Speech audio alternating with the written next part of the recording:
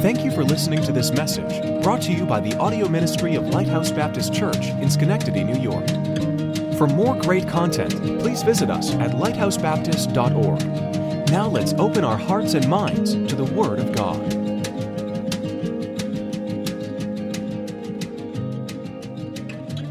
What? Mayflowers. What do Mayflowers bring? Pilgrims, yes. Some things never get old. All right. So that works. All right, so if you would, take your Bibles. We'll be in Galatians chapter 5 today. A little echo out there. That's a really good voice. Oh, there we go. Right. Galatians chapter 5.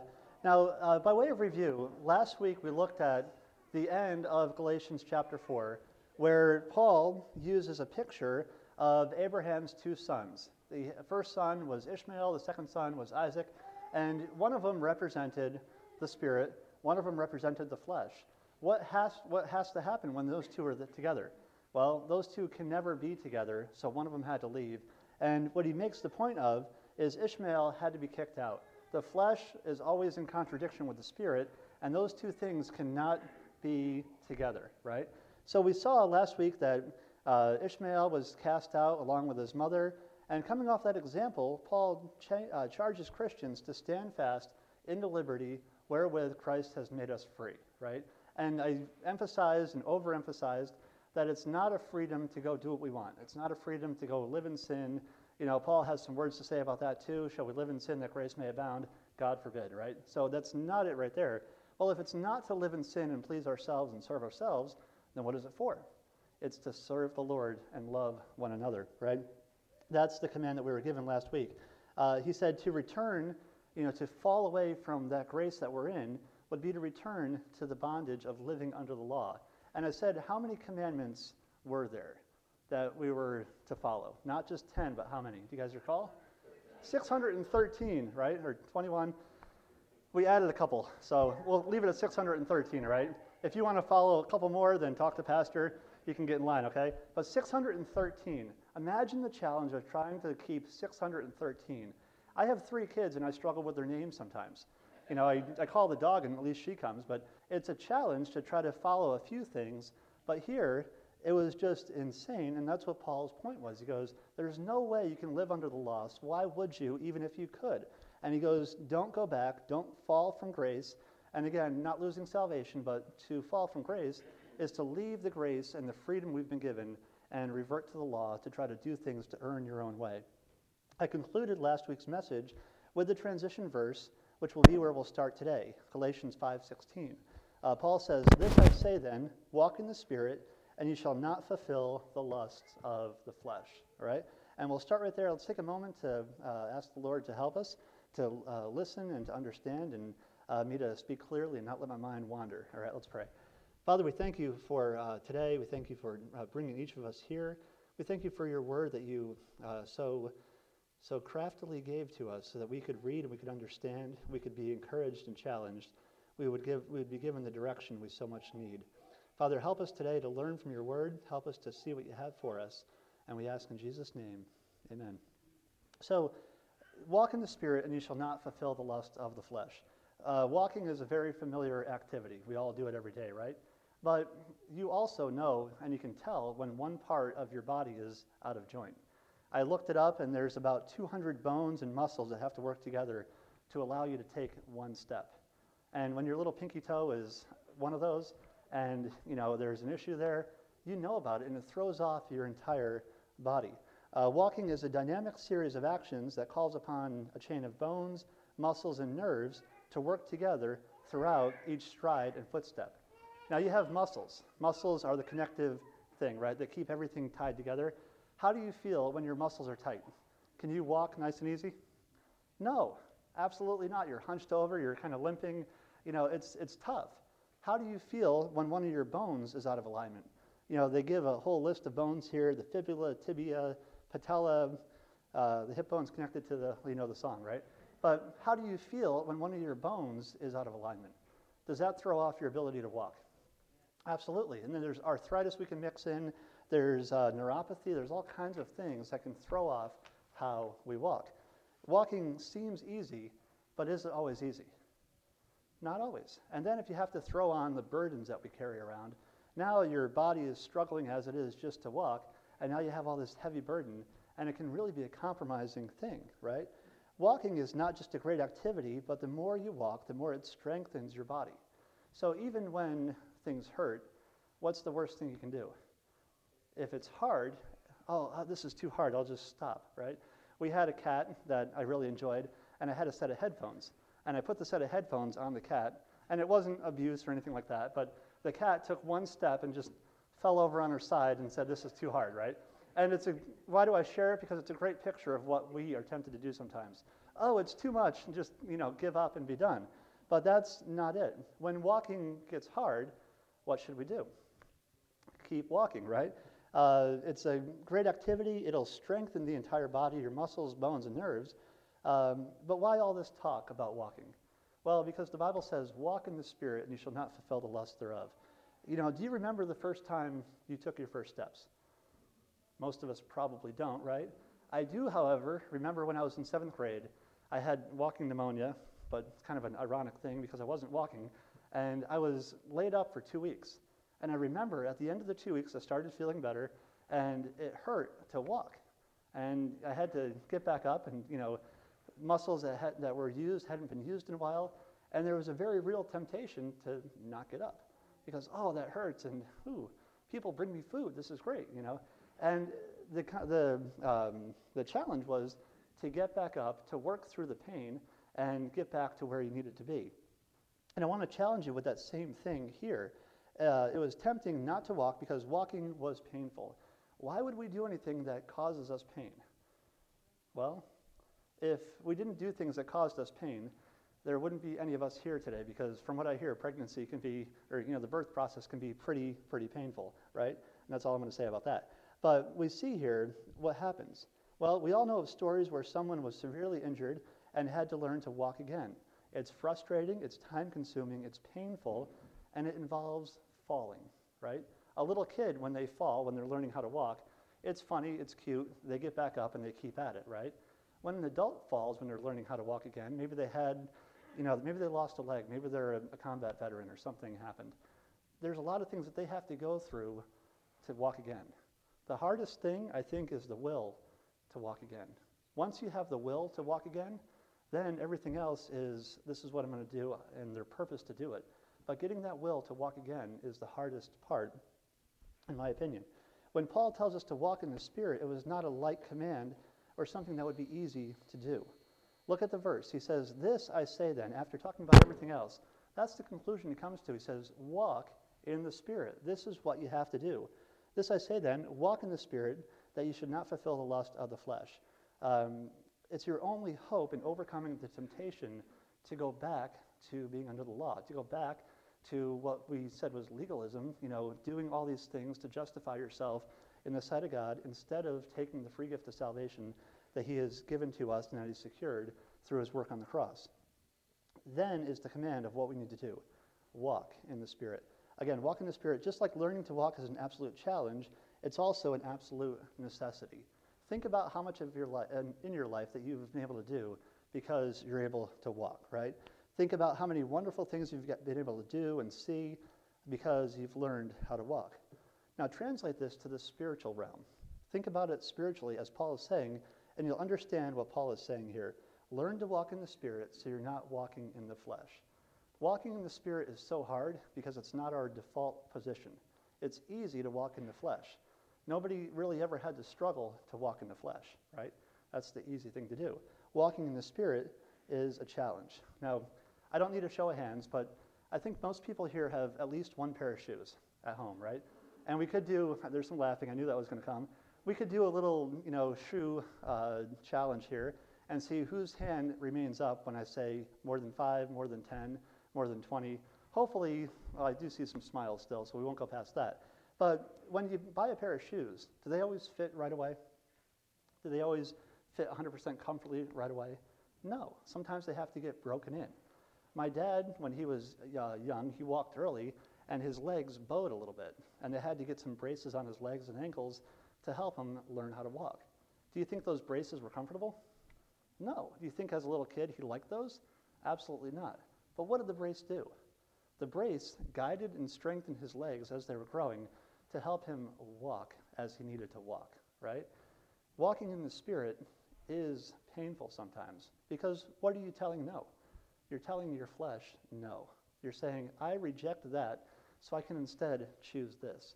It's not an easy decision sometimes. That's why Paul says it again and again and again. Learn to walk in the Spirit. Think about what's involved with, the effort involved there.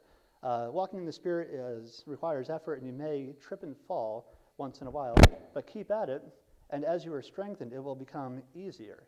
Think about the power or the torque needed for a tractor trailer to get started, right? It needs a lot of power to get past that inertia of sitting still. Think about a train. What does a train need? A train needs a lot of power too to get rolling. But once you're rolling, then it gets a little easier, right? You can take the analogy over to a boat. A boat has to work to get up on the plane, get up on top of the water. Once it's cruising, it uses less energy because it's doing what it needs to do. An airplane is the same way. An airplane uses a lot of power to get off the ground.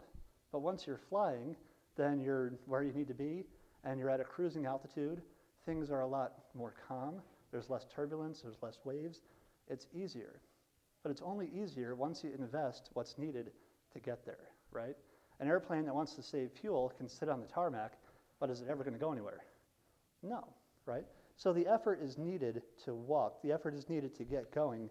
Learning to walk in the Spirit is not an easy thing to do, but it's a totally necessary thing to do, and it's something that God wants us to do to please Him. Walking in the Spirit, in spite of the turbulence or the waves of life that may try to hinder your walk and cause you to fall back to fulfilling the lust of the flesh, is the challenge. And we see the point that comes into focus in verse 17. The Bible says here, "For the flesh lusteth after the Spirit, and the Spirit against the flesh, and these are contrary the one to the other, so that you cannot do the things that you would. But if you be led of the Spirit, you're not under the law." Now, one word to park on there for a moment is contrary. Have you ever had kids or seen kids that are contrary? Yes. Pastor, you guys didn't have kids with you when you traveled to Kentucky, right? So I'm not going to ask if there are any contrary moments. You can counsel with somebody else. But, what happens when you put kids in the car for any long distance? Nothing happens. Come on. It's nice. It's peaceful. It's wonderful. There's harmony.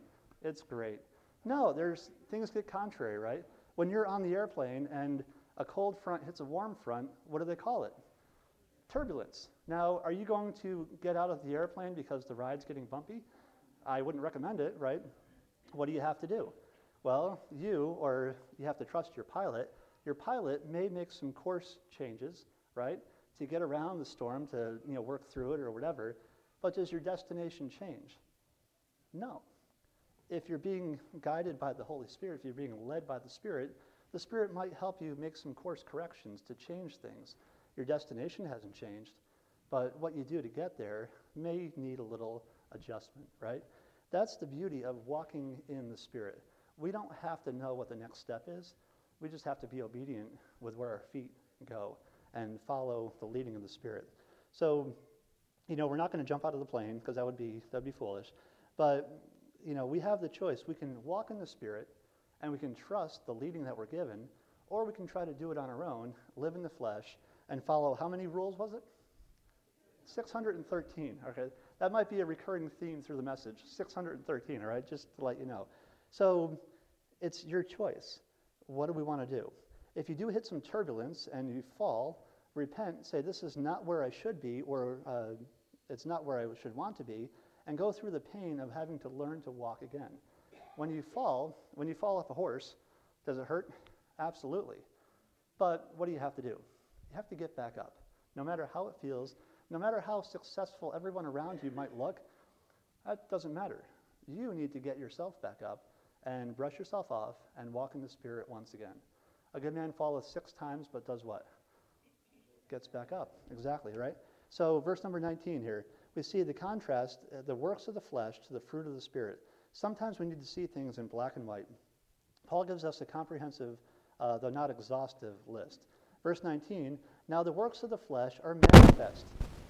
Crash.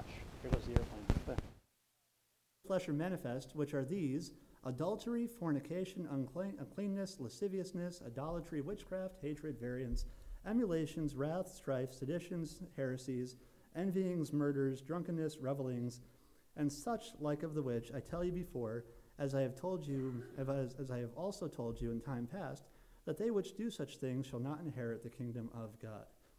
That's quite the list. Now, some people will say, oh, I'm a 5-point Calvinist or whatever, and I'm not any of that, but nobody ever says, I'm a 12-point on this list, because you wouldn't want them here. I'd say, hey, Mike, get the door, But so we see a similar list in 1 Corinthians chapter 6, verses 9 through 11. The Bible says there, know ye not that the unrighteous shall not inherit the kingdom of God? Be not deceived, neither fornicators, nor idolaters, nor adulterers, nor effeminate, nor abusers of themselves with mankind, nor thieves, nor covetous, nor drunkards, nor revilers, nor extortioners shall inherit the kingdom of God. Pretty challenging, but look at verse 11. And such were some of you, but ye are washed. See, the Bible will always give us hope when it points out our sin. It'll give us a way to recover ourselves from the trap of sin we've fallen into if we are willing to walk in the Spirit, right? He says, we are washed, but ye are sanctified, but ye are justified in the name of the Lord Jesus and by the Spirit of God. So just one little observation. Those New Testament churches really had some messed up people, didn't they? I mean, look at some of the things he's talking about. I'm glad, we're not like that today. Crickets, And what do we see? Well, churches have people have problems, right? A church that doesn't have any problems is probably one that the doors are closed and no one's there. The pastor and the grounds crew and nobody's there because there's no problems whatsoever. What do we see happens? He says, you were like this. Some of you were like this, but you're not anymore. Ye are washed, sanctified, that has the idea of holiness, justified, declared righteous, by Jesus, not by yourself, not by working it off, not by following 613 commands, but trust in Christ, right? And he says, and by the Spirit of God. So we grow in our holiness and sanctification as we are led by the Spirit of God. See how this keeps coming back to being led by the Spirit of God. Returning to Galatians 6, 19 through 21, somebody put this together. They said, some have sought to organize the list of all the bad things into 4 categories: sensual sins, religious sins, interpersonal sins, and social sins. He says we shouldn't regard this as an exhaustive list, but it adequately gives the idea of what the person who walks in the flesh does, right?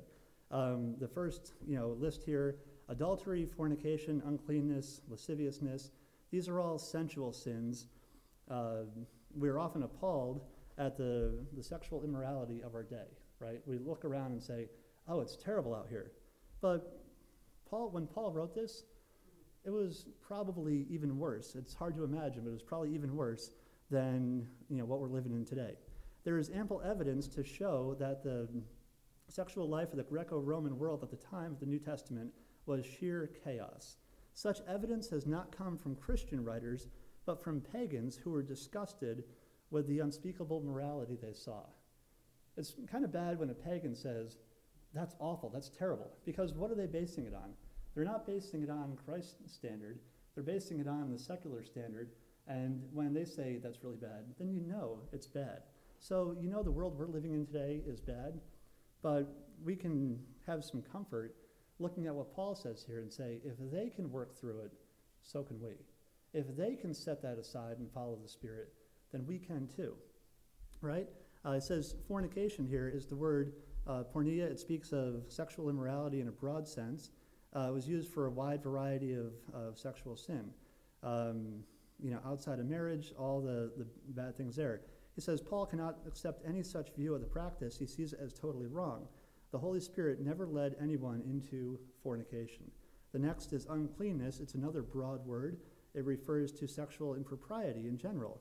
It should be thought of as the opposite of purity. It isn't just pure.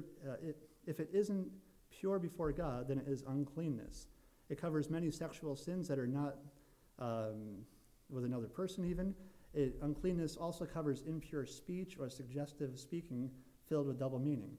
The Holy Spirit never led anyone into uncleanness. Lasciviousness has the idea of ready to sin at any time. Now, our armed forces should be ready to serve at any time, ready to go anywhere at any time. A Christian walking in the Spirit should be ready to serve at any time. But somebody who's lascivious has the idea of ready to sin at any time. There is nothing restraining them from sinning. It speaks of someone who flaunts their immorality, throwing off all restraint, and having no sense of shame, propriety, or embarrassment. A disregard of accepted rules, conduct that knows no restraint. Lasciviousness can be thought of as public and open uncleanness. We live in an incredibly lascivious culture, yet the Holy Spirit never led anyone into lasciviousness. Sometimes we go through a list and we think, yeah, but without actually understanding what's included there, we lose a lot of the meaning behind it.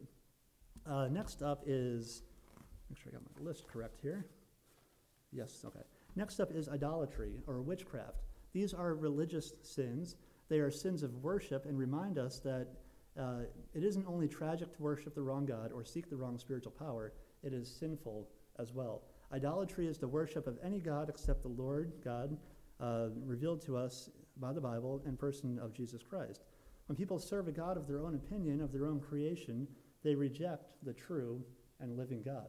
So it's very important to not do that. That is sin. Someone might say, well, I can believe whatever I want. You certainly can believe whatever you want, but that doesn't save you from the consequences of your wrong belief. It doesn't give you a way out. The Holy Spirit never led anyone into idolatry. Witchcraft is another one, is the service and worship of occult and spiritual powers apart from the true God. It also has another dimension revealed by the word for sorcery in the original language. Paul uses pharmakia, right? What does that sound like? Pharmacy, right? And what is it? It's taking drugs, illegal drugs, but even some legal drugs can be pretty bad, so, FYI, guard yourself with that. From which we get the word pharmacy. Sorcery or witchcraft includes the use of any kind of drugs, potions, or spells, and they would take drugs, hallucinogenics, was always associated with the occult. The Bible's association with that says, don't go near it, stay away from it, because it opens up a door, and you don't want to see what's on the other side of that door, right? It's not something we want to go near. The Holy Spirit never led anyone into witchcraft, sorcery, or getting high on drugs, which is what that includes. So if somebody says, well, the Bible doesn't say anything about taking drugs, it absolutely does. You just have to do a little research and you'll see. All right? Next is hatred, variance, emulations, wrath, strife, seditions, heresies, envyings, and murders. These are all people sins because they involve people. If somebody wanted to avoid any problems with people, even if they went to live by themselves, that probably still wouldn't work, right? Because you have to deal with yourself, and that's can be challenging at times too. So hatred here is an attitude of the heart.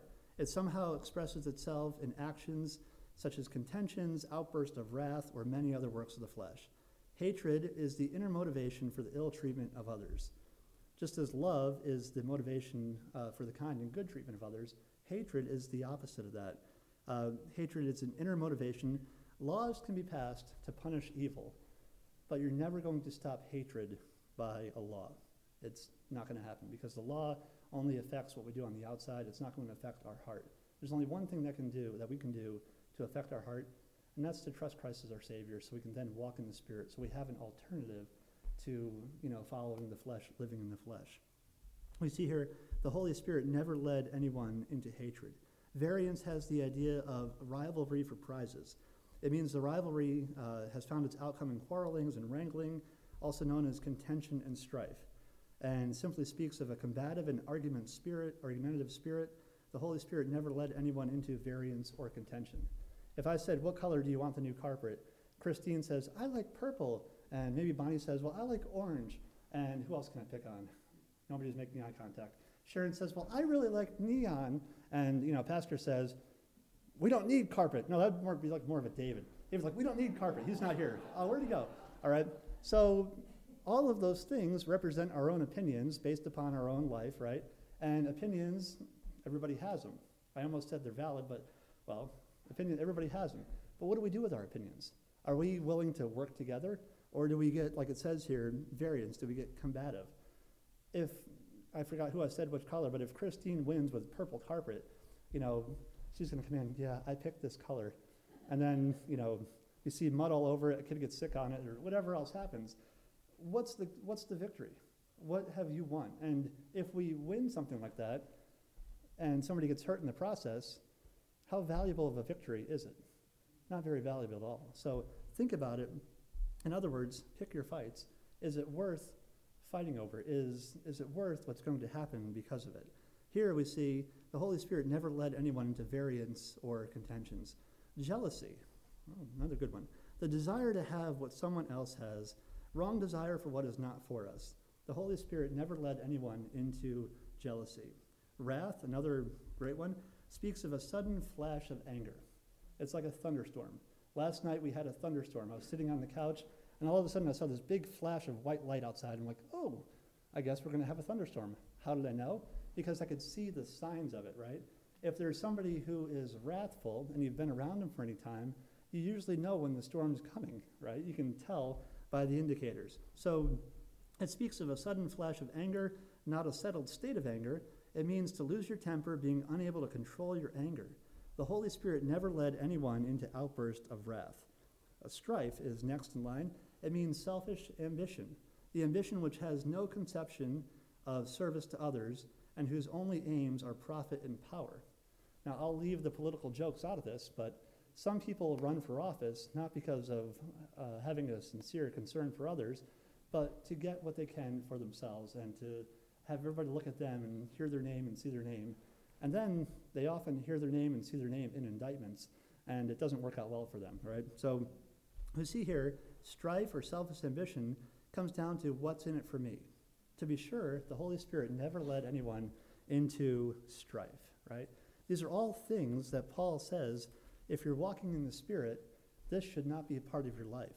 Seditions or dissensions means standing apart. A dissension which describes a society where the members fly apart instead of coming together.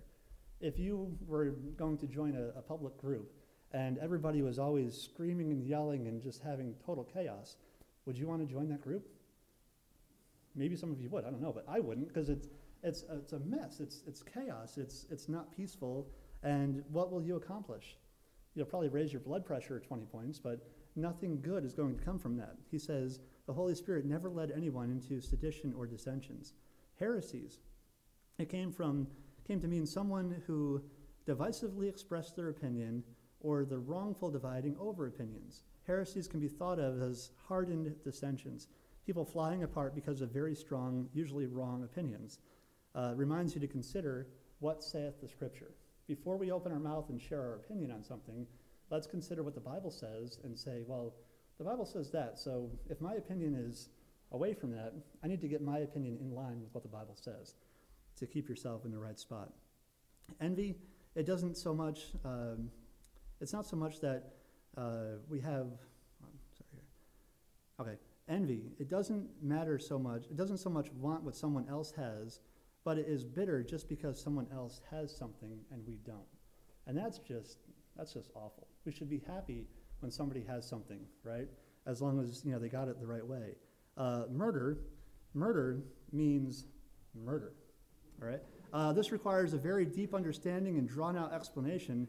Murder is a work of the flesh, and the Holy Spirit never led anyone into murders. Drunkenness, revelings, they can be thought of as social sins that are often committed in the company of other people. Paul includes these in the list that he shares with them to help the Galatians keep that in mind, right? He comes out and says, don't be drunk, don't go reveling. The idea is that they should be held to a high standard. Drunkenness and revelries as part of the Christian's past of darkness that now need to be cast off as they walk in the light, all right? Drunkenness is clearly described as one of the works of the flesh.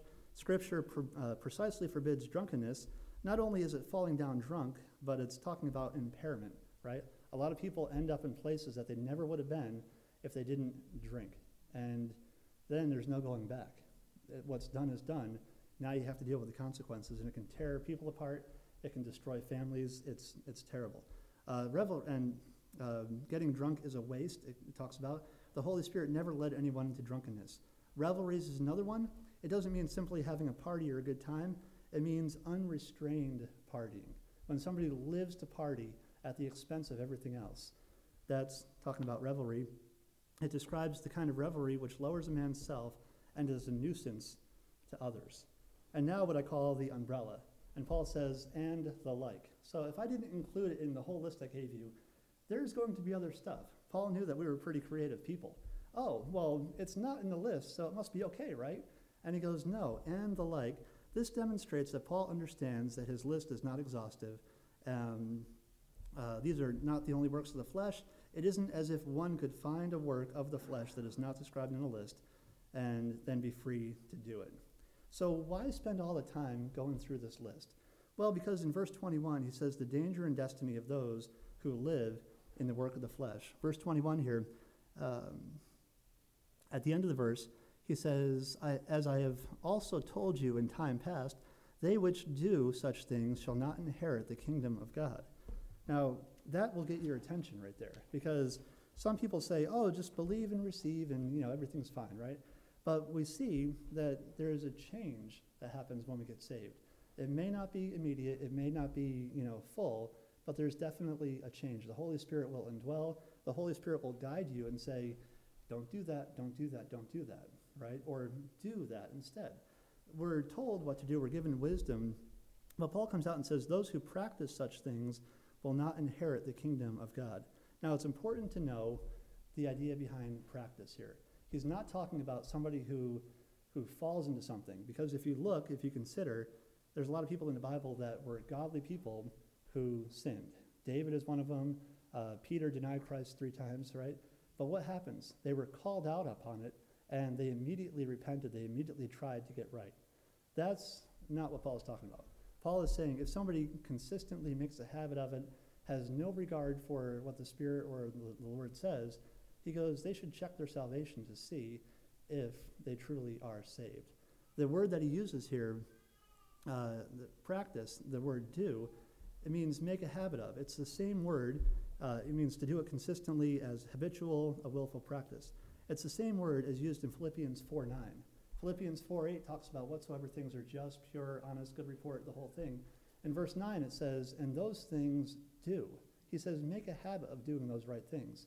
It's the same word that he uses in this passage. He goes, those people that are making a habit of doing this, that's part of their life that they're not actively trying to resist or, walk in the Spirit. He goes, that's not good. He goes, you need to check and make sure that you're saved. And I think it's great that Paul points that out, because just those words might be enough of an attention getter to get somebody's attention so they look at it and say, am I okay? How did I get saved? Make sure they got saved biblically, because what better way to be deceived by the devil than to be tricked into thinking you're okay when really you're not. Going down a little bit here, Paul is consistent with the biblical idea of conversion. When we come to Jesus, we have our sins forgiven and our soul saved. He changes our life, and it doesn't happen all at once. The work will never be perfected on this side of eternity, but there will be a real change nonetheless. The idea isn't that a Christian could never commit these sins, but that they could never stay in those sins. Christians also fall, and I mentioned this, perform the lust of the flesh, but when their sins are brought to their attention, these men did not obstinately continue. They didn't say, no, I can do this. They said, God, forgive me, and the Lord did forgive them. Verses 19 through 21, it looks, it's the whole list. It reminds of a long, dark night. All these bad things that he talks about, all these things that are, if we're honest with each other, are part of our sinful fleshly condition, right? It's a long, dark night. Charles Wesley understood the concept well, and he rehearsed it in verse 4 of And Can It Be? I'm not going to sing it, don't worry, but he says, long my imprisoned spirit lay, fast bound in sin in nature's night. Thine eye diffused a quickening ray. I woke, the dungeon flamed with light. My chains fell off, my heart was free. I rose, went forth, and followed thee. Now, giving Charles Wesley some license here, the picture is talking about someone getting saved, leaving behind the things that were holding him back, and following Christ. It sounds a lot like being given our salvation, right? Being saved and being given the liberty to serve Christ freely. Not being constrained, as he said, with chains of 613 commandments, but following Christ through the Spirit able to do what God wants us to do as the Spirit leads. It's standing in our liberty and being led by the Spirit. It's a great, great picture. So what are we then led by the Spirit to do? If we take a look at the fruit of the Spirit, we'll see. The Bible, we'll take a look at the next verse and see what the Bible says. Jump down to verse 22. But the fruit of the Spirit is love, joy, peace, long-suffering, gentleness, goodness, faith, meekness, temperance. Against such there is no law. Now, this is all in one. When you talk about spiritual gifts, different people have different spiritual gifts. If you know what your spiritual gift is because you took a test recently, good for you, right? You'll know how to act upon it. You shouldn't look at somebody else and say, well, I want their spiritual gift because that's cooler than mine, right? This isn't that. All of these things are things that we should have as fruit of the Spirit. You can't say, well, I'm a 6 out of 9. No, you should be all of them, right? All of them, because all of them represent one complete fruit of the Spirit. And that's what God wants us to do. It's singular because it cannot be divided. We are to have and grow in all. The fruit of the Spirit is love. Martin Luther said it would have been enough to mention only the single fruit of love, for love embraces the fruit of the Spirit. Love here specifically is agape, which is a love more of a decision than a spontaneous emotion or feeling of the heart. It's a decision to love. Just like Christ decided to love us, we should love him and follow the Spirit and do what he wants us to do. It's a principle by which we deliberately live. The fruit of the Spirit is joy. It's been said one of the greatest marketing strategies ever employed was to position Satan and sin as the holder of all the fun things. Because if everybody sees the world as, oh, they can do all the fun, well, what's left for the Christian? Oh, they're boring. They have to wear suits and go to church, right? But it's a trick, and Satan's very good at it. Joy. The fruit of the Spirit is joy. As we learned last Sunday morning with the Beatitudes, joy isn't based on circumstances. It's based on knowledge of who we are, what our position is, and where we stand, right? If we're saved, we've been forgiven, and God has taken away our sin and the penalty for it. That's something we can be joyous about no matter what our circumstances are. The fruit of the Spirit is peace. Peace with God, Philippians 4:7. Peace with people, and it is a positive peace filled with blessings and goodness. It's not simply the absence of fighting. Here it means a tranquility of heart derived from knowing our times are in the hand of God, right? It doesn't matter if our wagon is bumpy, going down the road, if the Lord's the one driving. It doesn't matter if our airplane is bumpy. We trust the pilot is leading us the direction that he wants to take us. We can just sit back and enjoy the bumpy ride, right?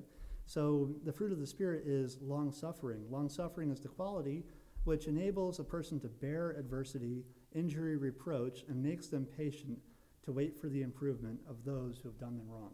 Long-suffering is not an easy thing to do, but it's important. The fruit of the Spirit is gentleness. The word has the idea of being teachable, not having a superior attitude or arrogant, right? Not demanding one's rights. It isn't timidity or passiveness. It's been said it's the quality of the man who is always angry at the right time and never at the wrong time. The fruit of the Spirit is goodness. The idea here is upright in your heart and life. The fruit of the Spirit is faith. The idea is faithfulness and dependable. 1 Corinthians 4:2 says it's required in stewards that a man be found faithful. And he's talking, among other things, but you could take the application of faithful in his life, serving the Lord, doing what he should do dependably without constantly wavering back and forth. The ability to serve God faithfully through the years and through the temptations of life is not something we achieve by heroic virtue. It comes from the Spirit. Like I said before, the more we walk in the Spirit, the easier the pattern gets. I didn't say the easier it gets. I said the easier the pattern gets to stay walking in the Spirit. The fruit of the Spirit is meekness, very similar to gentleness, not weak or timid, but having control over oneself and actions.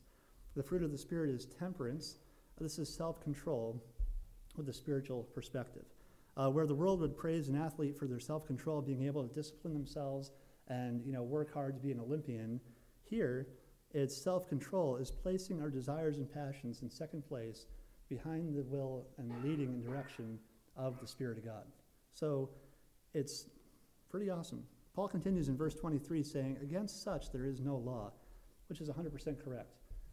If we are having the fruit of the Spirit in our life, There's no law that's going to do that for us. We're doing what the law never could.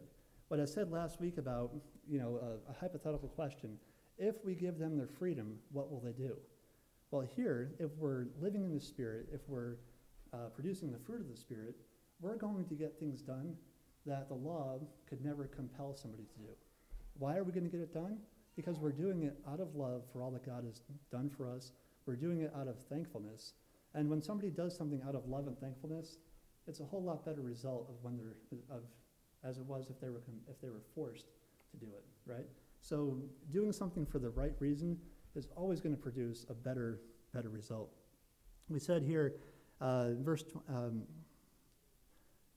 walking in the Spirit produces the fruit of the law, produces the fruit that the law wanted to produce but never could. How did it do it? Verse 24, and they that are Christ have crucified the flesh with the affections and lust. If we live in the Spirit, let us also walk in the Spirit. Crucifying the flesh, it means whenever the flesh rises back up, you nail it back down. It rises up again, you nail it back down. Romans 12:1 and 2 talks about being a living sacrifice.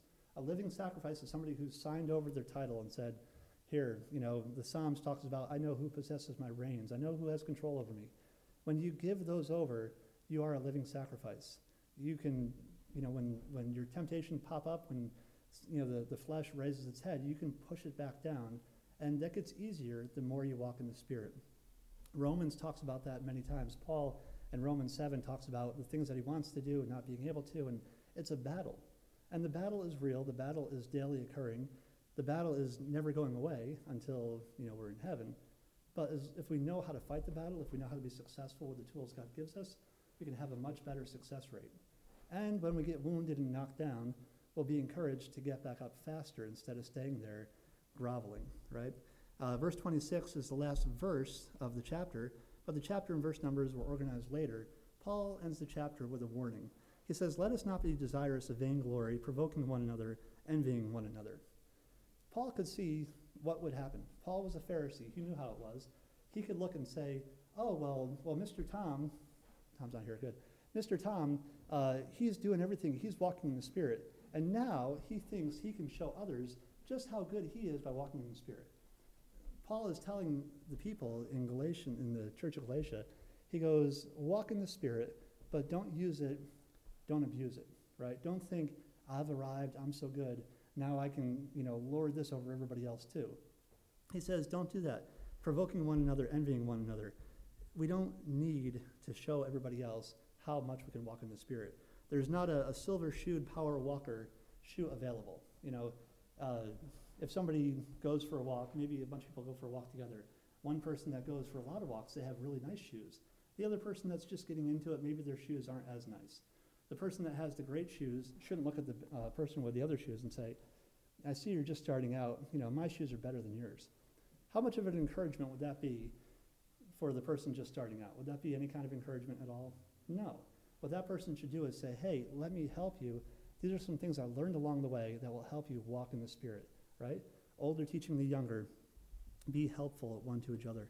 Paul's final challenge is to be on guard against those works of the flesh and not allow them to be misconstrued as of the Spirit.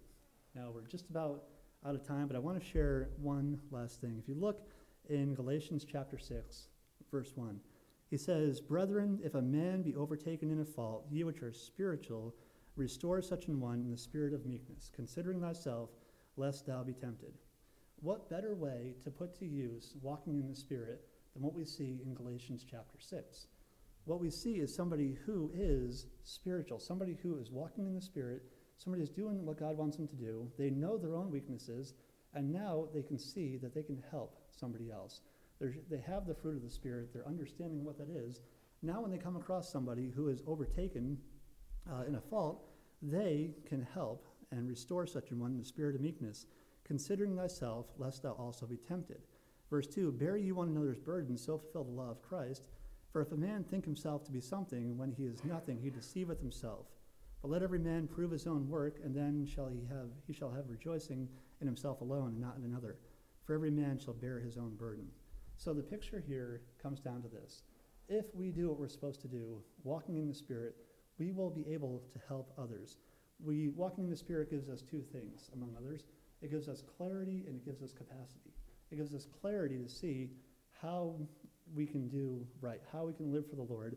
It gives us capacity to actually do that. Having this capacity allows us to help a brother or sister get back on the right track. Bear ye one another's burdens, so they can get back to walking in the Spirit as they should, and that'll be a tremendous help as they get closer to verse 5, which talks about the judgment, the time of judgment.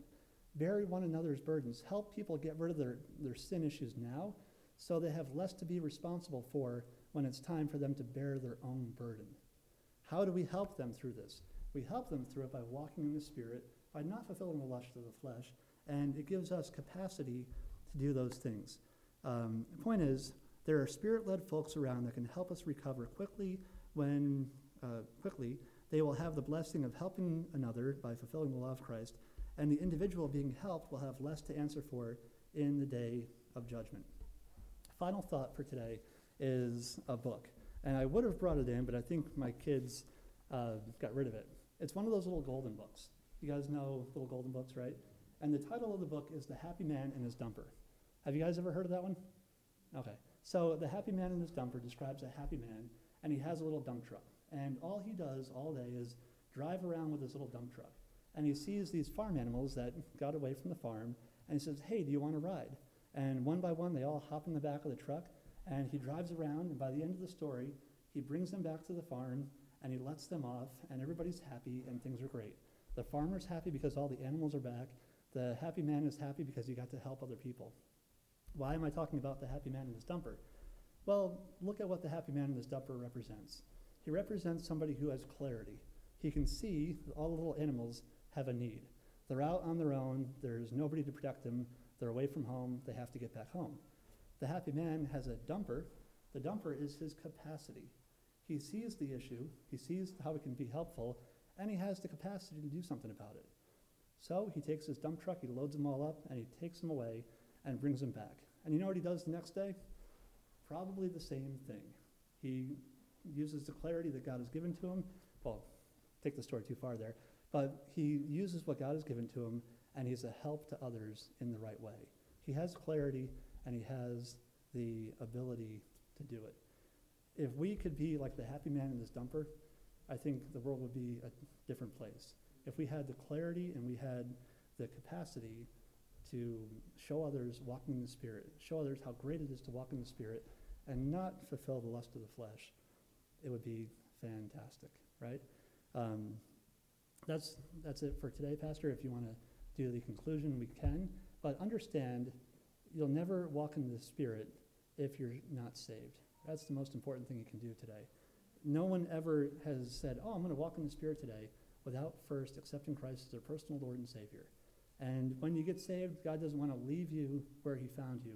He wants you to grow. He wants you to set aside those things that he talked about, the lust of the flesh, and he wants you to put on the new man. He wants you to walk in the Spirit, and he wants you to see fruit in your life, fruit of the Spirit. With that, with making a habit of it, your life can be changed, and you can change the lives of others around you. Walk in the Spirit, and you'll not fulfill the lust of the flesh. Let's pray. Father, we thank you for today.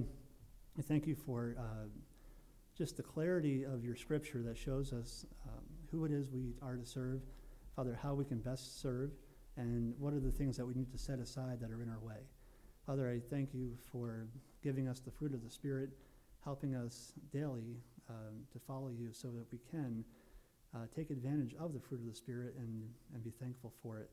Father, I pray that you'd encourage us by reminding us what we have been saved out of and from. Father, remind us of the reward that we're working towards.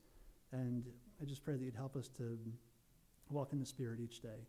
When we stumble, when we trip, when we fall, help us to get back up quickly. And as a brother and sister in Christ, if we see somebody else falling, give us the capacity and the clarity to help them in the right way so we can bear their burden and save them from bigger troubles down the road. Father, thank you for your goodness to us. Pray that you'd watch over us. And lastly, if there is someone here that hasn't been saved, I pray that you would show them their need to be saved. Father, help them to understand what to do. And help them to speak to one of us so we can show them from your word how they can be saved. We ask this in Jesus' name. We hope that message was an encouragement to you. To stay up to date with us, please follow us on Twitter and like us on Facebook at LBC Schenectady.